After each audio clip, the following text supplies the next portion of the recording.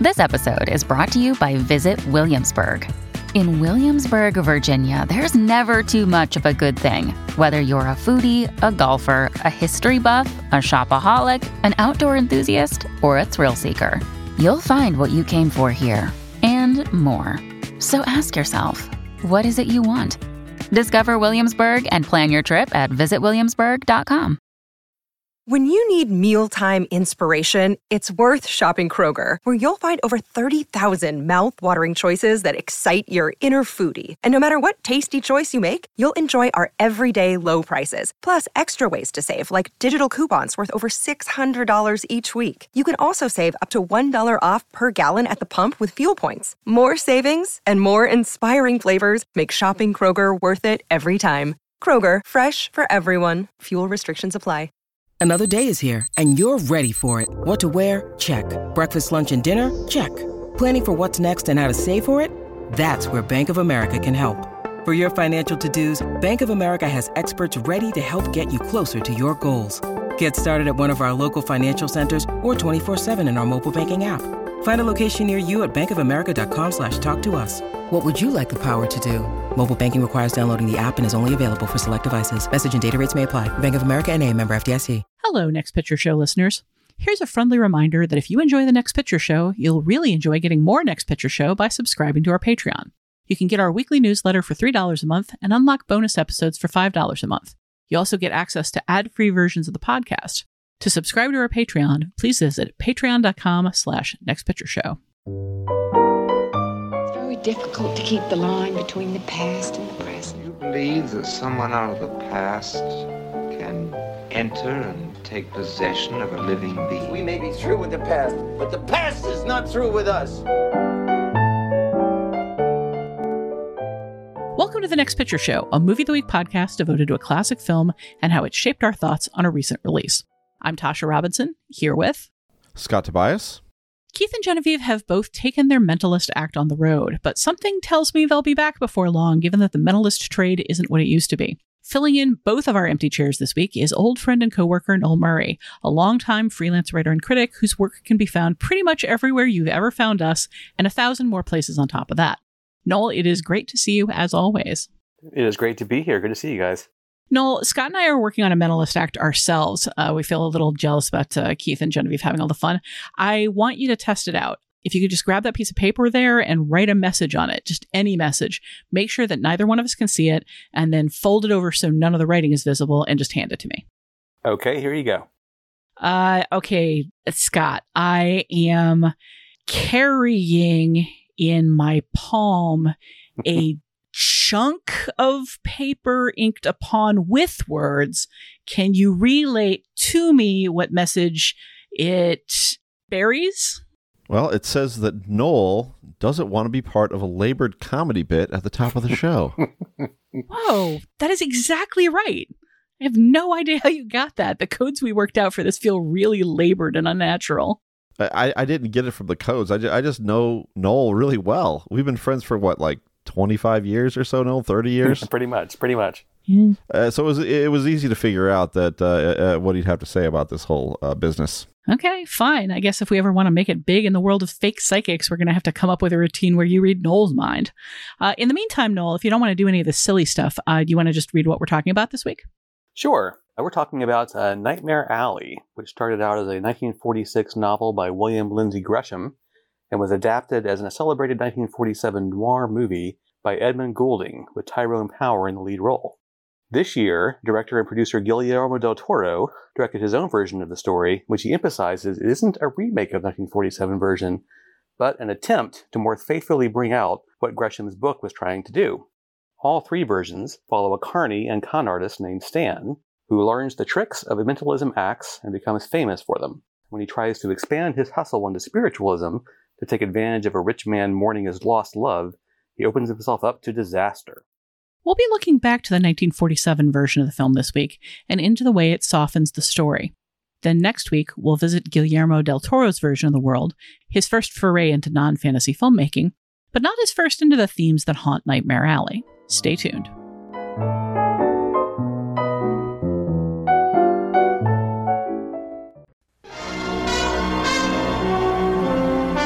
not a regular MD, are you? Of course not. But anything my patients reveal to me is as sacred as though it were given under the seal of the confessional. That clear? All right. You don't have to get on a soapbox. I'm going to be strictly on the level about this whole thing myself. Will you get out of here? I should have known you were that kind of a... It takes one to catch one.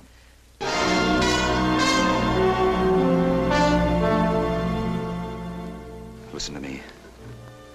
I'm no good. I never pretended to be. But I love you. I'm a hustler. I've always been one. But I love you. I may be the thief of the world, but with you, I've always been on the level. At one point in Jason Reitman's darker than dark 2011 comedy Young Adult, the selfish, toxic, hard-drinking protagonist Mavis, played by Charlize Theron, has the briefest moment of self-awareness. I think I might be an alcoholic, she tells her parents, dropping her defenses for just a moment. Her mother laughs, and her father doesn't even take a breath before he changes the subject. That moment is immediately lost, but it hangs there for the audience, just the awareness that Mavis is both capable of seeing herself and not capable of holding onto a moment of self-reflection long enough to take action about it. Stan Carlisle, the huckster protagonist of Edmund Golding's Nightmare Alley, has a similar moment early in the film while he's trying to badger and cajole a woman into giving him something he thinks he deserves because he could make a profit with it. You know, I wonder why I'm like that. Never thinking about anybody but myself, he asks. And then he moves on, having revealed himself to both us as the audience and to his victim. It doesn't sink in properly for her, but it does for us through every beat that follows. It's necessary to know that Stan only cares about himself, because as played by star of the day Tyrone Power, Stan can be both charming and elegant. He can seem to be caring, attentive, and devoted, at least until he gets whatever he's gunning for at any given moment.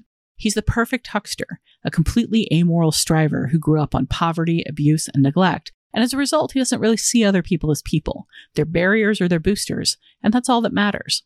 If you dig a little into the backstory of author William Lindsay Gresham, who wrote the novel both Nightmare Alley films are based on, it's pretty easy to see where Stan came from. Gresham had a long run of different careers in his life, from folk singer to stage musician to copywriter and editor. He was a typewriter salesman. He was a biographer. He was a researcher, a volunteer soldier, a freelance reporter.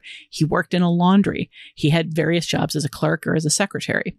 And yes, he worked in a circus doing various carny jobs, from knife thrower to mentalist. He engaged that same restlessness when he was trying to treat the mental illness that reportedly plagued him throughout his whole life, moving from a keen interest in psychiatry to obsessions with the occult, spiritualism, Christianity, Buddhism, Dianetics, and various forms of mysticism. All those interests and experiences seem to have merged in Stan, a man looking for any hustle that will bring him the fame and fortune he feels he deserves. When Stan falls in with a small carnival and starts working with a mind-reading act run by deteriorating alcoholic Pete and his partner Zena, Stan finally hits pay dirt. Pete and Zena used to have a mind-reading act built around an elaborate series of codes they'd use to pass each other secret information. When Stan gets his hands on the codes, he runs off with young, impressionable carny Molly, and they start their own highly successful mentalist act. But that isn't enough for Stan, who sees the possibility of more money in a spook show, a spiritualism racket where he pretends to summon and speak to the dearly departed. Molly balks, so Stan finds a partner in sharp-edged psychiatrist Lilith, who feeds him the information he needs to dig himself in deeper and deeper. Nightmare Alley is a classic tale of noir hubris, complete with a femme fatale and a dumb patsy set up for a fall. But there's no gumshoe mystery to unravel here. There's no greedy tycoon or criminal mastermind hidden in the shadows, sending out thugs to make Stan's life miserable. He can make himself miserable all on his own. He is his own worst enemy, and he lets us know it early on, so we can see through every subsequent scheme and promise to the hunger at his core.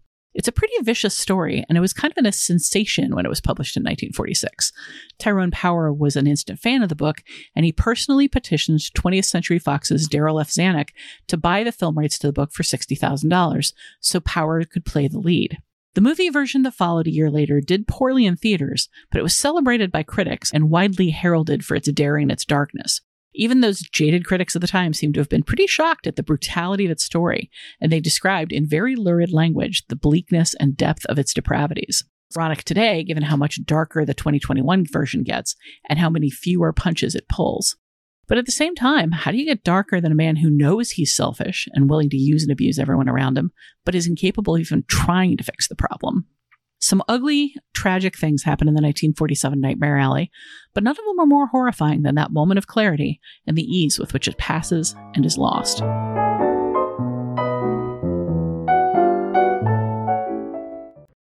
Report from the orchestra. Amber spot, and I'm on. Make my spiel, good for one laugh, plenty of mystery. Yes. Go right into my reading. Huh. Here's my crystal.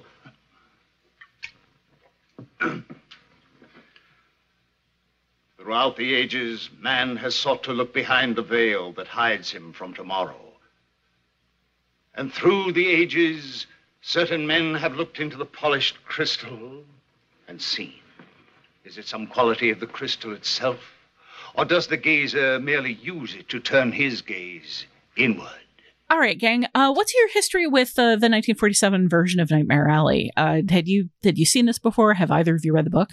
I have not read the book. I have seen the film a couple of times. It's one that pops up frequently on TCM. It's a classic for the Noir Alley series they do. So I, pretty much every time it comes around again on Noir Alley, I try to watch it because it is a classic for a reason. Yeah, I had not seen it at all and probably would not have seen it were it not for the Del Toro movie. So I'm extremely grateful for him for that at a minimum, because I saw it and I really liked it. It's really not like any noir I've seen. I mean, the fact that just the setting, the world that it gets into is so unique. And there are a lot of just interesting twists and turns. A lead character, I think, is, defined by, as you said in your keynote, hubris for sure, and kind of an amorality, I guess, things that you do associate with noir, but there's also guilt there. There's a lot of other feelings in the mix, and some pretty richly defined characters in atmosphere here. I thought I was really impressed by it. What about you, Tasha? I'm in the same boat. I had never heard of this movie before the Del Toro version came along. Coming out of it, I actually stopped to talk with friend of the podcast, longtime film spotting top 10 end of the year companion, Michael Phillips of the Chicago Tribune, about the original. And he said he's been a huge fan for a really long time, but that he traditionally just had a really, really hard time seeing it, that it would pop up very occasionally in like regional noir films or at a repertory theater. But until fairly recently, when the Criterion Channel picked it up, it was just very hard to find, which explains why, none of us had seen it. It's got a very strong reputation as a classic, but I personally had not heard of it or the novel. And I'm in the same boat as you. I might not have heard of it if not for Del Toro. And I'm very glad I did. It's just such a unique noir film. It has sort of pieces of the formula that we're familiar with. And then so much of the rest of it is just replaced by what feels like a completely unique setting drawn by somebody who knows it really well because he lived it. And as you say, like these really strongly drawn characters. I'm going to chastise you both real quick because I know you're both like more in the streaming world these days. For goodness sake, if you subscribe to cable, you get TCM. And TCM shows noir all the time. Noir Alley every Saturday night, Sunday morning with Eddie Muller. I'm telling you guys, it's worth the investment. Noel is always shaming the cord cutters. I ditched cable in the early 1990s. And have not looked back since. I do have Hulu Live, so I should be able to. So the shame is real for me. I should. I don't have an excuse, but this is an audio medium. But I'm giving you both a thumbs down. Wow. Yeah, I mean, but I think in terms of this film, I should imagine the fact that the director doesn't necessarily have a big rep. I just think there's a lot of forces that kind of, for a lot of these films that kind of survive, you want somebody, a director or even an actor who has a long history in the genre or something. I just think this one kind of doesn't fall into that category, but I suspect there's lots like it that are, lots of gems out there that aren't really associated with, that aren't directed by Jacques Tourneur or people, right, anybody like that. Because this is very confident. I mean, as a piece of direction, Edmund Golding, what did he do before? Anything significant? He did a number of fairly significant titles, which I've seen very few of. I've never seen Dark Victory. I've never seen Dark Victory. Right. Okay. I haven't seen Grand Hotel probably since college. This is I should not have spoken up about this. He's got actual cred. He does have actual cred, but that cred, I mean, he's directed a lot of films that I just haven't heard of, which does not mean that they're not solid classics. The 46 of Human Bondage, he also did. Noel, are you more familiar with his biography? given your addiction to cable that we all know so well? I am not. I mean, The Razor's Edge, of course, is well known, but not just because of the remake, but because of the original. Dark Victory, of course, as you guys already mentioned. Yeah, no, he's not really. I mean, if you look at his filmography, noir is not necessarily his main focus. Literary adaptations is kind of more what he was known for, and that's, I guess, what you would say this is. I mean, it is a noir, but it is not a conventional noir. I mean, it has some of the, the basic tropes. It has your very, very fatale femme, like the most fatale femme you can possibly imagine. And of course, it's got this sort of sense of guilt, this idea that people who are, carry a stain with them that is unable to be washed off no matter what they try to do to remove it. But the setting and the plot is, I think, a lot more literary than a lot of noirs from that era. And that's kind of what sets it apart. Yeah, it seems to me that one of the things that marks it as a noir, apart from the cinematography and visual staging, which does, at least once it moves away from the Carnival and into interiors, it starts to feel a lot more like a conventional noir. But more than anything, it's just the cynicism, the feeling of world weariness and awareness of the darkness of human nature and the inescapability of your own fate. Like that aspect of it feels very noir. But yeah, other than that, I feel like if you gave this to somebody as their first noir, they would come away very confused about what people were talking about with all of these noir tropes that they just didn't see any of here. Yeah, and I think you were talking about its sort of literary nature. It just feels highly, highly detailed in a way that noir doesn't necessarily need to be. I mean, when we think of noir films, we think of them as being stripped down, usually shorter than this is. Though when we get the Del Toro, it gets even longer at almost 150 minutes. This is 111, and I think a lot of that is just feels a little more layered. It feels like it's more invested in evoking the world of the of carnivals. I think all that stuff is just so credible, I guess, and well thought through, and even just once Stan and Molly hit the mentalist circuit, and you get to that area of the plot, and you get to all the stuff about spiritualism and psychiatry, and all of these elements kind of mixed together. It's a pretty dense brew here. Yeah, I would add on top of all of that the fact that Molly and Stan at one point very clearly sleep together at an emotional moment, and then immediately the people around them kind of see it on their faces and in their behavior, and literally force them to marry. not even at gunpoint, at strong arm point, at beefy bicep wrapped around your throat point. Neither of them appear to want it, but it's just immediately assumed that because they have had sex, it is necessary to instantly marry them, no matter what it does to either of them and their futures. And that is something that, you grow up with jokes about shotgun weddings, and it's the kind of thing that you might encounter in a novel of a certain period, but it's not something I feel like I've ever seen on film. Very Freaks, right, Scott? Well, yes, the film. Yeah. You mean like kind of culture, I guess? Yeah, just the idea that if you've transgressed beyond the rules of this society, this little subculture. The Carney Code. Carney Code. Yeah. So you have to pay the price.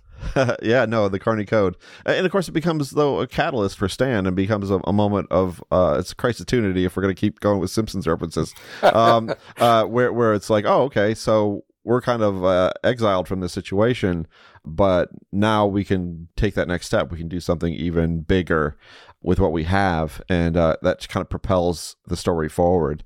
And I just think you get really this is a film with pretty rich female characters, really. I mean, Xena, Molly, and Lilith are all very interesting, very differently drawn. Stan's relationship with all three of them are complex in different ways. I think there does feel like a writerly, novelly depth to this movie that is supported by genuine noir atmosphere. Yeah, I mean, it has a very unusual structure in that it spends like the first 40 minutes or whatever in the Carnival, and then moves into the more upscale theatrical world where he's doing the mentalism act, And then he has the whole situation with the psychiatrist, and so it goes through different phases that you don't usually see in a film like this, which again is more literary. It's more kind of a series of adventures that he is having. What kind of marks it as noir, like I said before, is Stan himself, and the idea that he is just a broken person, and that all these things he goes through are not going to make a difference. That ultimately, he bears the mark of Cain. He's a broken person, and that's just the way he's going to be. I think if I have a quibble with the film, it's the way that it's structured, kind of going from adventure to adventure, never really gives it, for me, a clear sense of stakes. There's a feeling, and this goes for the 2021 version as well, there's so much of it where I don't really have an idea of what the next step is, and not in an anticipatory, wow, this is exciting, but I don't know where this film is going kind of way. But literally, I just don't see like what the arc is, what the stakes are for him in many of the moments. Maybe one of the reasons The Forced Wedding is so like evocative and immediate is because it kind of comes after a series of events where you're not really sure who Stan is or what he wants, or what it means when he gets something or doesn't get something he wants. I don't really think he fully comes into focus until he and Molly run away together. And before that, it's a series of incidents, some of which are really, really interesting. Obviously the confronting the sheriff and talking him down is just, it's a mesmerizing and charismatic and interesting scene. But at the same time, you just really, until you get halfway through the film, you don't start to see what kind of pattern is being built, how all of these pieces fit together. I guess. Okay, go ahead, Noel. No, I was going to say yes, but that's kind of what I love about it. I mean, I kind of like not knowing, I like these movies where it's like, oh, okay, I guess now we're going to be traveling in big theaters. It's just not being able to predict where he is going to end up is part of what the appeal is to me. And I do think that there is sort of I guess the continuity for me is just him trying to look for the next angle that he can play. So, almost as soon as he arrives in the Carnival and hears about the Mentalist Act, he's like angling to try to find a way to learn it because he wants to get out. He wants to be able to use it. He wants to make money. So to me, it's all about what can he do to play his advantage and make money. And he's going to keep on pushing that advantage even when he has been warned repeatedly, this is not going to end well for you. Yeah. I mean, I would say the way I would think about this movie is just almost like a slow motion car wreck or a fast motion car wreck, really, just because, it's just an escalation really of events of Stan following his ambition and then continuing to increase it, continuing to make riskier and riskier choices and getting to the point where we know he's going to crash, flame out. There's just no chance. There's nothing sustainable about what he's trying to do. It's like a high wire act, and it gets crazier and crazier. I mean, it gets to a point where he is, commissioning Molly to be a ghost.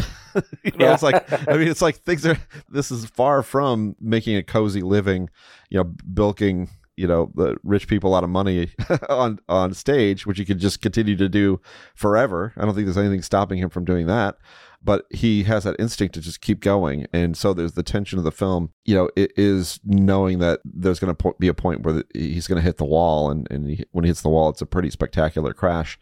The other thing too about this movie and about Stan that I find interesting is that he does have a tremendous amount of ambition, but there are other elements to his character as well. I mean, there's kind of like I think what ends up happening with Pete becomes such an important factor in the film in Stan's psychology. I mean, it is his guilt over that incident.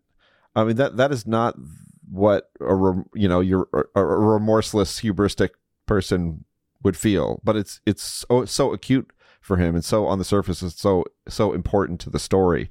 And I think it kind of gives that character a little bit of a dimension to where you kind of feel for him a little bit.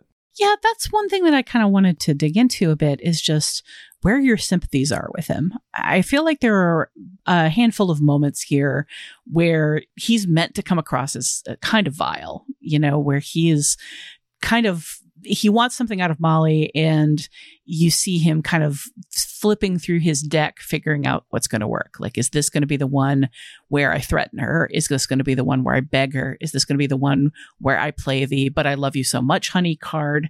Like, you can just see him working through the keys on his key ring, or working through the holy symbols around his neck. If you're thinking of the Mummy, just one of these has got to work. And I will keep flipping through them till I find the answer. But I'm curious, I guess, his backstory when it comes out, and it comes out kind of casually and without speech about what it means to him and like his character, like how it's changed him. But I think it's immediately obvious how it's changed him. He describes this life of privation, of growing up in an orphanage, like having no family, having nobody who cared about him, running off, like being brought back, being sent to reform school, being like brutalized and abused and never really belonging anywhere. And given that backstory, like, no wonder he is perpetually hungry. No wonder he's obsessed with money and status. No wonder nothing is ever enough for him. But is that backstory enough for the abuses that he rains on people? Like, do you sympathize with him as a character? Do you want him to get what he wants? I mean, it's the nature of these kind of films that whoever is at the center of the screen is the person that you're going to want to accomplish whatever goals they set out, even if what they're trying to set out to do is terrible. I mean, that's just the way movies work, I think. I don't know. I mean, I think that both films, and I guess we'll get into the other one later on more, but the casting of both these films is very interesting. Tyrone Power and Bradley Cooper, are both incredibly handsome, charismatic actors, but who also are capable of playing darkness, having this sort of troubled quality to them. Sympathy is kind of a difficult word for me in this case, but certainly I can't stop watching him. I do find what he's doing interesting, and I do find his history, it explains things, but it certainly doesn't excuse things. And so he's somebody that is fascinating to watch. I'll put it that way. Well, part of that is just the casting of Tyrone Power. As we brought up in the keynote, he wasn't satisfied with the kind of roles he was getting in Hollywood. He apparently read this book and decided that he really wanted to play this role, which was not the kind of role that he was accustomed to playing. And he went to Zanuck and asked him to buy the book and asked him to give him this role. And reading some of the reviews of the time, people responded, like I touched on young adult in the keynote. People responded the way they did when Charlize Theron played Mavis in young adult, or when she played Eileen Wuornos in Monster. There was just sort of a feeling of, oh my gosh. And it kind of seemed like some of the responses to Tyrone Power in the 1947 reviews were the same kind of thing. Like, there was a very distinct understanding of what Tyrone Power's career was, and that he had broken from it and proved himself. I did not have enough of a sense of him to have that kind of like feeling of history or feeling of this being like a breakthrough. Do either of you? I don't know how much I've seen of Tyrone Power, so I guess I probably wouldn't be able to say enough to point at a film like this and say, oh boy, that's what a shifting of gears. Though I think there is pretty clearly a star power here that's kind of important to the story. I mean, I think you need someone who has big time charisma and who's able to kind of command the stage and assume the role that Stan does as quickly as he does. I think once he gets in, becomes a carny, he's really on a fast track to where he wants to be, because he just has that kind of magnetism, and that's what a star can give you. Yeah, I mean, the advantage, I guess, of being a film buff, looking back on things, is that you can see the whole picture. So for me, I don't have a story for Tyrone Power, right? Like, I don't have a sense of, oh, Tyrone Power was this kind of actor, and then he did this, and it changed. For me, I can kind of see his entire career.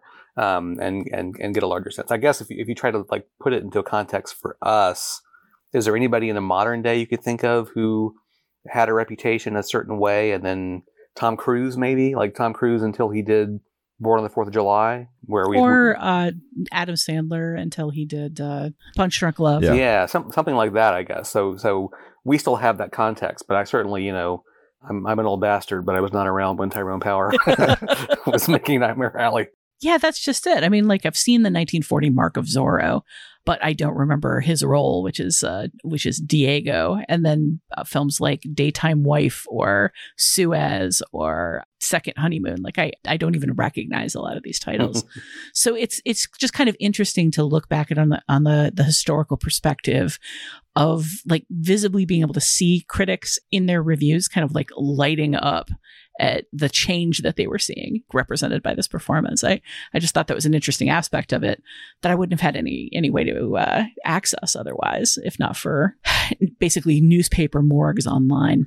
And maybe it's failure with audiences is I mean that's an old story too, of just of audiences having an idea in their head about what a star is supposed to be, and that star having all kinds of trouble wriggling out from under that expectation.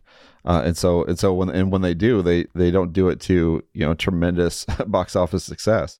That is possibly true, though. From everything I've read about it, the box office issues possibly were just, this is a fairly dark film with a not unremittingly bleak ending, but it's certainly not a feel-good movie that you come out tapping your toes to. And it's a little more expensive than a noir film. I mean, those things you could make those not as much money and get a return that was modest and be fine. But this seems like, I think, had a little bit more of an investment from the studio than usual. Yeah, they apparently had to build an actual like carnival just to get the kind of effect of realism that the director wanted. It looks awesome. Good for them. Production value wise, this is again another surprise, because you don't a lot of times film noir is all about kind of covering up with single source lighting your cheap production design, and this is sumptuous at times. Though again, not Del Toro level sumptuous, but still something to look at. Yeah, a few things are Del Toro level sumptuous, but yeah, it certainly feels a lot more expansive. And in some cases, at least during the period of his journey where he's a success and he's surrounded by rich people, just the scale and scope feels a lot more like almost like an MGM musical level of costume and set for the time that just does not feel, again, like a noir movie. Scott, you brought up the three women in this cast, the women in his life. And I feel like the sort of the small flaw with them is that the movie is just not interested in them outside of what they're doing with him, much like he is not interested in them, except when they're boosting him in some way. The way the movie just drops Xena, like we completely lose track of her once he moves on. The way Molly only really kind of exists as an adjunct to him. The way in this version, I really don't think I understand who Lilith is or why she does what she does. I like these characters because they are, as you say, they're very distinctly drawn, especially for the time. They're very different from each other. They serve very different functions in the narrative. But at the same time, I end up very curious about aspects of them, particularly Helen Walker, I think, really brings across Lilith's. There's something kind of vicious in her where I think the performance has to do a lot of the work, because I don't think the film really explains why she chooses to do what she does. Well, her name is Lilith. Yeah, that does seem very telling. It's pretty loaded. Yeah, no, I mean, I agree with you. They're all people that Stan reacts to, or people that represent things for Stan, I would say. So no, they are not necessarily. They're very interesting. As Scott said earlier, they're three very interesting female characters. But as far as them being fully fleshed out as their own entities with their own motivations, I mean, Lilith clearly has her own motivations, but they're seen through the lens of how they, both help and hurt Stan. But I think clearly she's sort of meant to be sort of a larger than life figure. She's a femme fatale, right? And that's the one thing that kind of really connects this movie to noir more than anything else.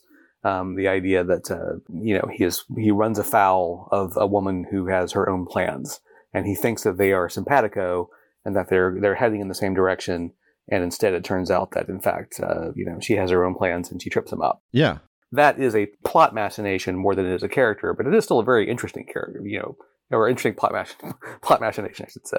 Yeah, because he's found somebody, another swindler who he underestimates and outdoes him. I mean, it is a classic femme fatale character Lilith. But I mean, really interesting. I mean, interesting that her, recording these sessions and her, I mean, he finds somebody who is willing to go to this, extreme place to pull off this incredible scam.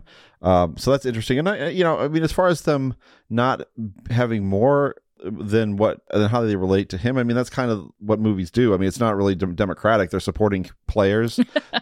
This is a movie about Stan, and I think, each stop along the way, each of these women have, an impact on him or allow us to kind of like, they kind of deepen the movie in their own different ways, and I like how Xena has this stature as just, somebody who's been around, and been doing this for a long time, and kind of, has this loyalty to Pete that I think is quite touching, and and then you get a really great scene where they come back, where the Carnies kind of come back into this world that Stan does not want them to enter, and so Xena gets to be a part of that as well, and it's interesting to see that happen. Molly is just, she's kind of our audience surrogate. I mean, she is somebody who is, if we feel at all, any kind of moral revulsion at what Stan is doing, she is going to represent that for us, and so she's identifiable in that respect. And then, of course, Lilith is that classic femme fatale. So I did like how they all kind of factored into the movie and shaped the whole narrative. And I think all three of the actresses give pretty distinct performances.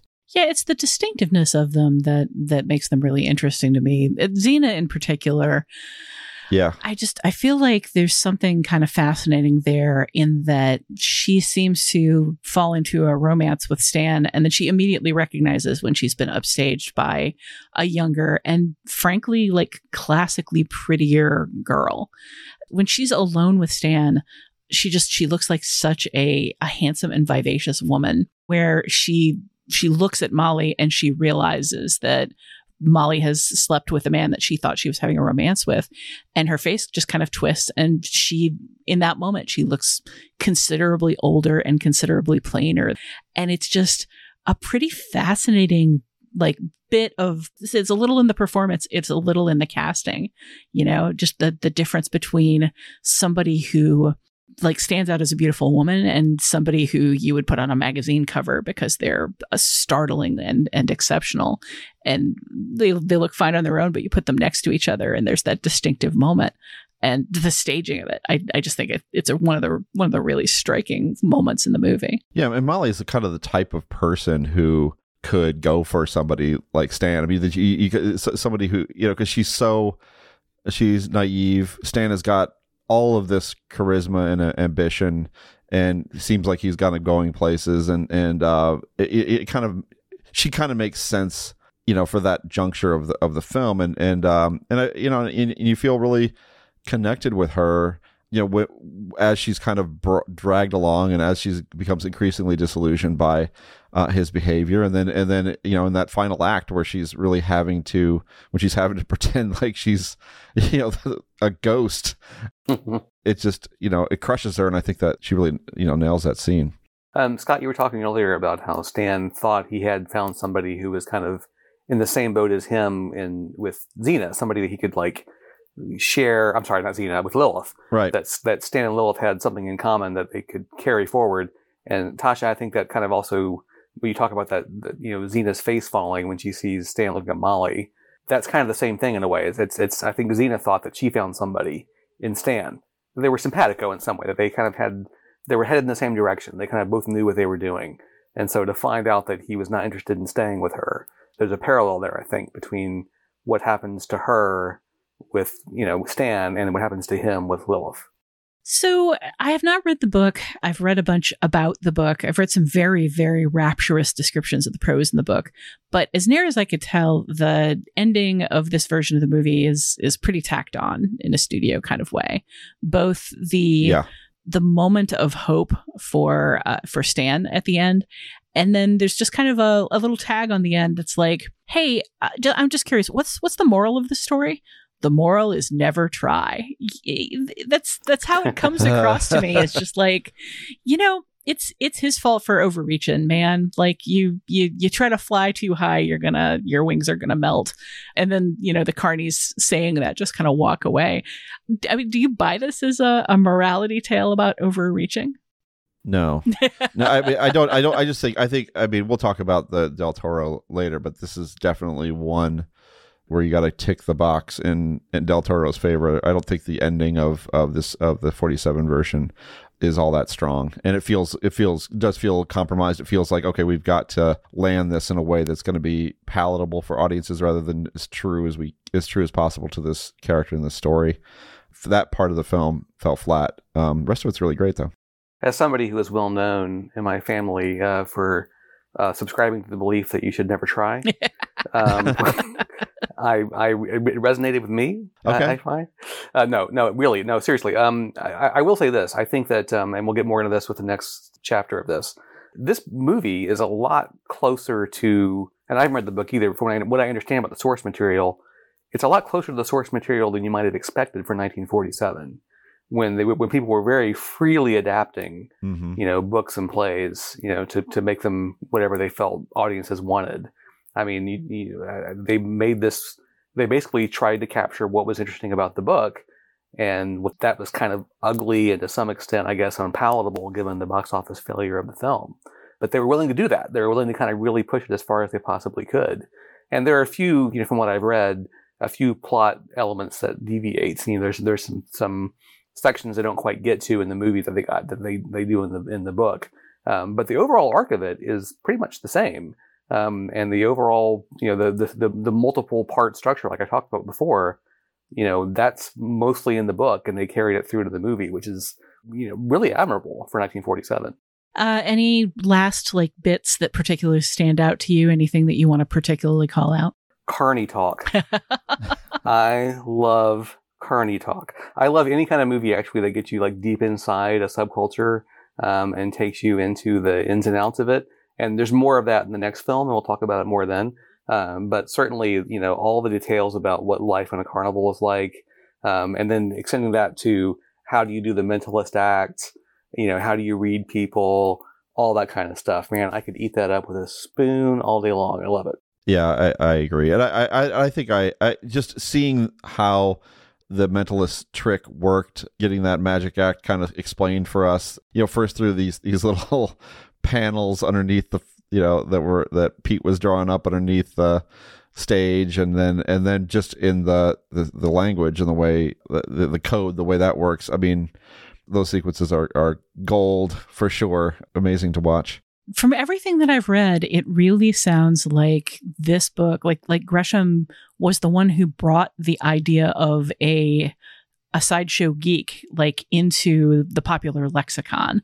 People at carnivals who hid in pits and bit the heads off chickens and were presented as cautionary scientific tales by carnivals that were trying to prove their scientific and educational importance in order to get around local freak show laws. Basically, it was understood in the carny world that these were called geeks, but that was not a term that had reached the wider world at all until this book, which I just kind of find fascinating. It's like discovering the words that Lewis Carroll or Shakespeare invented that didn't exist before their plays came along. So that fascinates me. But honestly, one of the other small things about this movie that just really struck me is how much time the camera spends on the faces of the slack-jawed yokels at the carnival who are being gulled by Xena's show, and how much time we spend on the glitterati, the rich people in their rich costumes who are being equally gulled by a fancier, slicker version of the show. And honestly, how little difference there is between them. That feels a little bit subversive to me for 47. Yeah, I mean, no matter what level of income you have, you're dupes. The dupes. It's a whole era of dupes. Well, that takes us right back to the cynicism of noir, which is something we're going to see a whole lot more of when we look at the 2021 version of this story, which gets even darker and even more cynical and is even rougher on the characters. But we'll handle that next week. In the meantime, we're going to take a break, and then we'll get to feedback.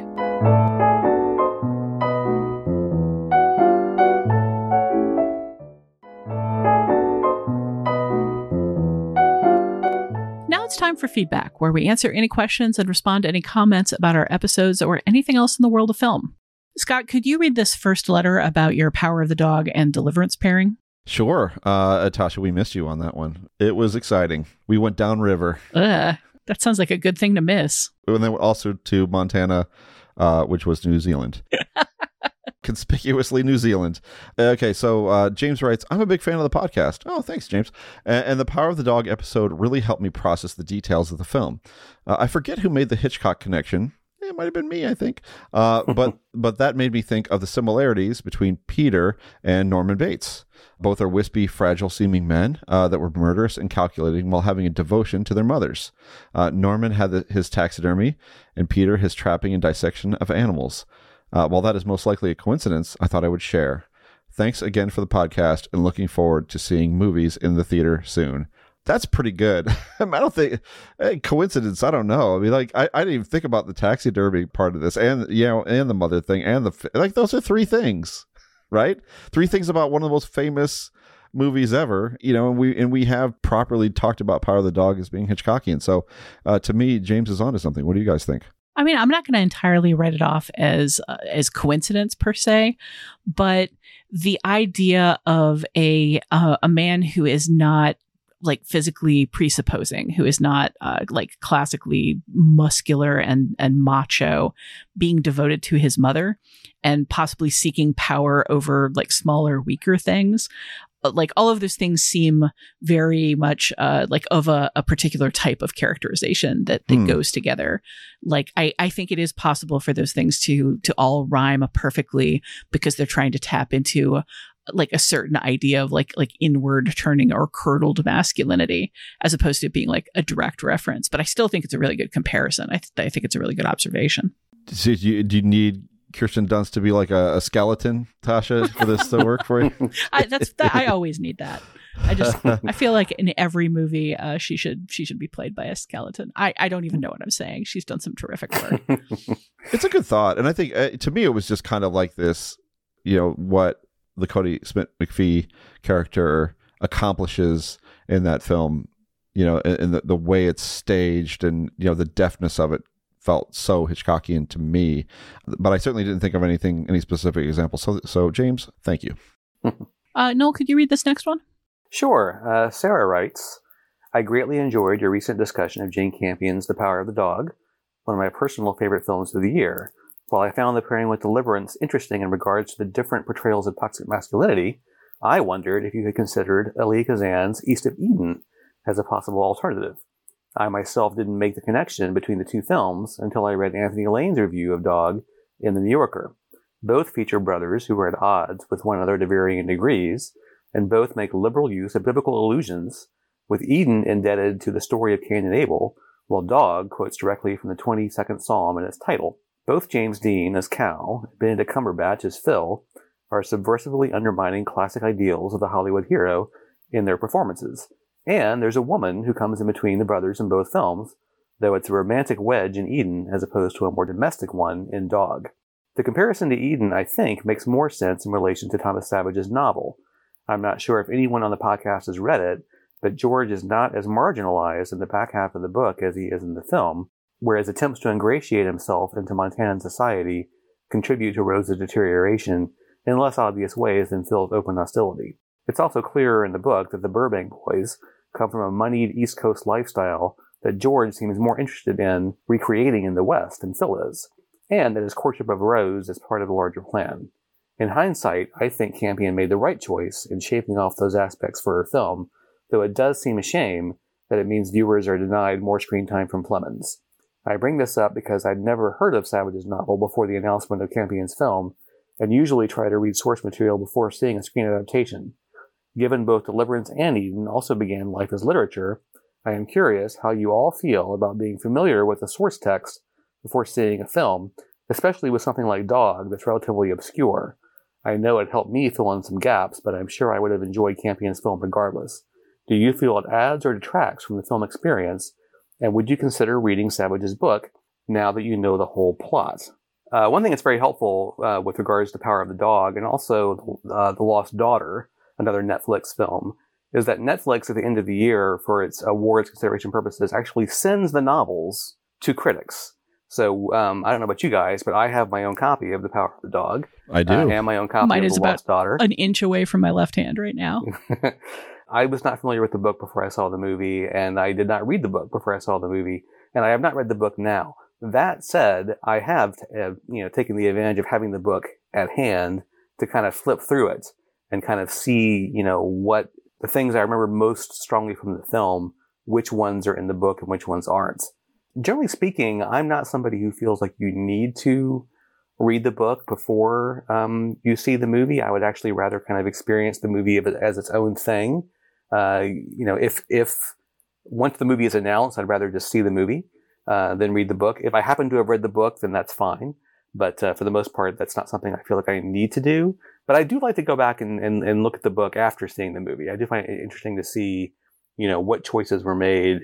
And that's true of The Lost Daughter as well, where there's some interesting kind of like deviations from what's in the book that I found, enlightening to kind of look through the book after I saw the movie and kind of figure out, what was going on there. What do you guys think?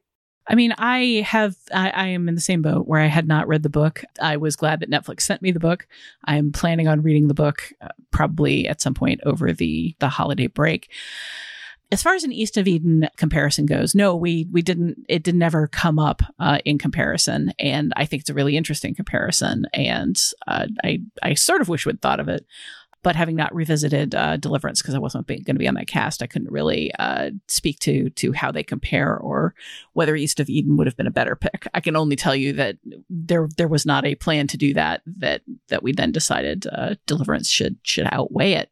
Mm-hmm. But as far as, anybody who's followed me since the AV Club days knows that I'm like uncannily obsessed with book to film adaptations and reading the book, reading the comic, reading the adaptation, seeing both versions of the movie, seeing the TV show that spun off of the movie. Like sometimes I don't feel like I've experienced whatever it is until I've experienced all of the iterations of it. And at the same time, maybe kind of perversely, I'm in the same boat as Null. I think that the movie should stand on its own without needing things to be filled in from the book. I think if the movie leaves you with kind of bafflement about somebody's motivations in doing a particular thing, and it's because they did it in the book and there was a very internal explanation, but the movie doesn't find a way to bring that across, I think that's a flaw in the movie. It's not an adaptation problem. It's did the story belong on the screen in the first place problem. So I tend to prefer to read the book after I've seen the movie to fill in those motivations very often. Often books are just like wind up being more distinctive than movies, because movies are committee products. They're so often studio products that just have to go through a certain process of compromise for the sake of a much broader audience. And very often when I read the book afterwards, I find it a lot more distinctive and specific than the movie. So I don't generally want to do that process in reverse if I can help it, because I'm much more likely to be disappointed by a movie if I've read the book, whereas I'm much more likely to find a book enlightening after I've seen the movie. Yeah, I agree, broadly speaking, with the two of you. When I am interested, I'll usually read something after I've seen a film. The only exception being books that Scorsese ends up adapting. Like I read Silence like in college, thinking he was going to make that movie, and it took him like over 20 years to do it. And I've read Killers of the Flower Moon, his new one, etc. And I read The Age of Innocence, which was fascinating because that adaptation is like, it literally is almost word for word. It's like so close, and yet still a Scorsese film, which is one of the things I really love about it. But it is, I do find the process to be absolutely fascinating, just to see the choices that get made by different filmmakers. Like, in fact, this project that there's been a project that Keith and I have been working on, our newsletter, The Reveal, where we've gone over all these adaptations of Macbeth, and just again, like just seeing the choices that are made in staging these scenes that are more or less the same from Shakespeare's play. It's really interesting. What gets emphasized, what and how, and how things get staged, and what filmmakers find important, where they put where the emphasis lies, and what they kind of minimize and maximize. I mean, that's adaptation. That's how you do it. When it's done well, you're making good, strong choices that may not be completely in line with the text. I mean, my favorite of all the Macbeth adaptations is Throne of Blood, which is not it's just borrows none of Shakespeare's language. It's just takes what it needs from the text, and Kurosawa does his own thing with it. That's my babbling answer, but I think ultimately is just a fascinating endeavor to compare the two, and just to see what choices good artists make. I don't necessarily go out seeking adaptations of failed movies or something, unless it's a failed movie version of a book that everybody thinks is amazing. I mean, from time to time, you see a movie like The Winter's Tale, and you think to yourself, there must have been something there to begin with that made some kind of sense. And then The Bonfire of the Vanities. Yeah, especially when it's a very celebrated book, when it's a famous book, and you come to it first through a botched film adaptation, or a film adaptation where you just say, how could anybody have thought this was a good story? And it usually happens when Akiva Goldman is involved somehow. Yeah. And then you just don't let hacks adapt their books. You gotta go read the book and see what was this meant to be before these people got their hands on it. But yeah, it's always a fascinating process, just because it's adapting a book. You just know the idea is supposed to be that you're coming to something with name recognition and a built-in fandom, but these days in particular, it feels like, no, you're just coming in to a minefield of like people with expectations. If you do a very direct adaptation, people are going to ding your movie for being too literal and stiff and straightforward and dull in following the movie. If you deviate from the text, then the fans are going to be angry because they didn't get to see this or that, or it wasn't the way they imagined it. Like, no matter what you do, people are going to yell at you. But maybe that's true just for people who make films in general. That's true. That is true. We do experience a lot of yelling over movies. True. We sometimes even engage in it. We always appreciate when our listeners yell at us about their thoughts and their recommendations. If you feel so inclined, we can feature your response on a future episode. To yell at us, you can leave a short voicemail at 773-234-9730 or email us at comments@nextpictureshow.net. If you want us to know that you're yelling in the email, you're going to have to send it in all caps, I'm afraid.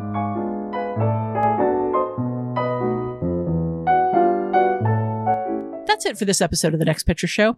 In our next episode, we'll look at Guillermo del Toro's version of Nightmare Alley, which gets more colorful, both in the sense that it's in color instead of black and white, and also in that it underlines the characters with more passion and more detail.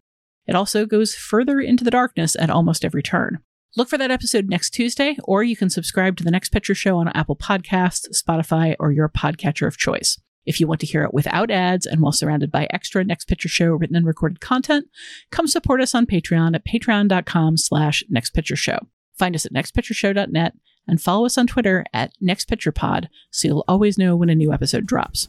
Until then, please keep your giant glass bottles of alcohol carefully labeled for everyone's safety and well-being.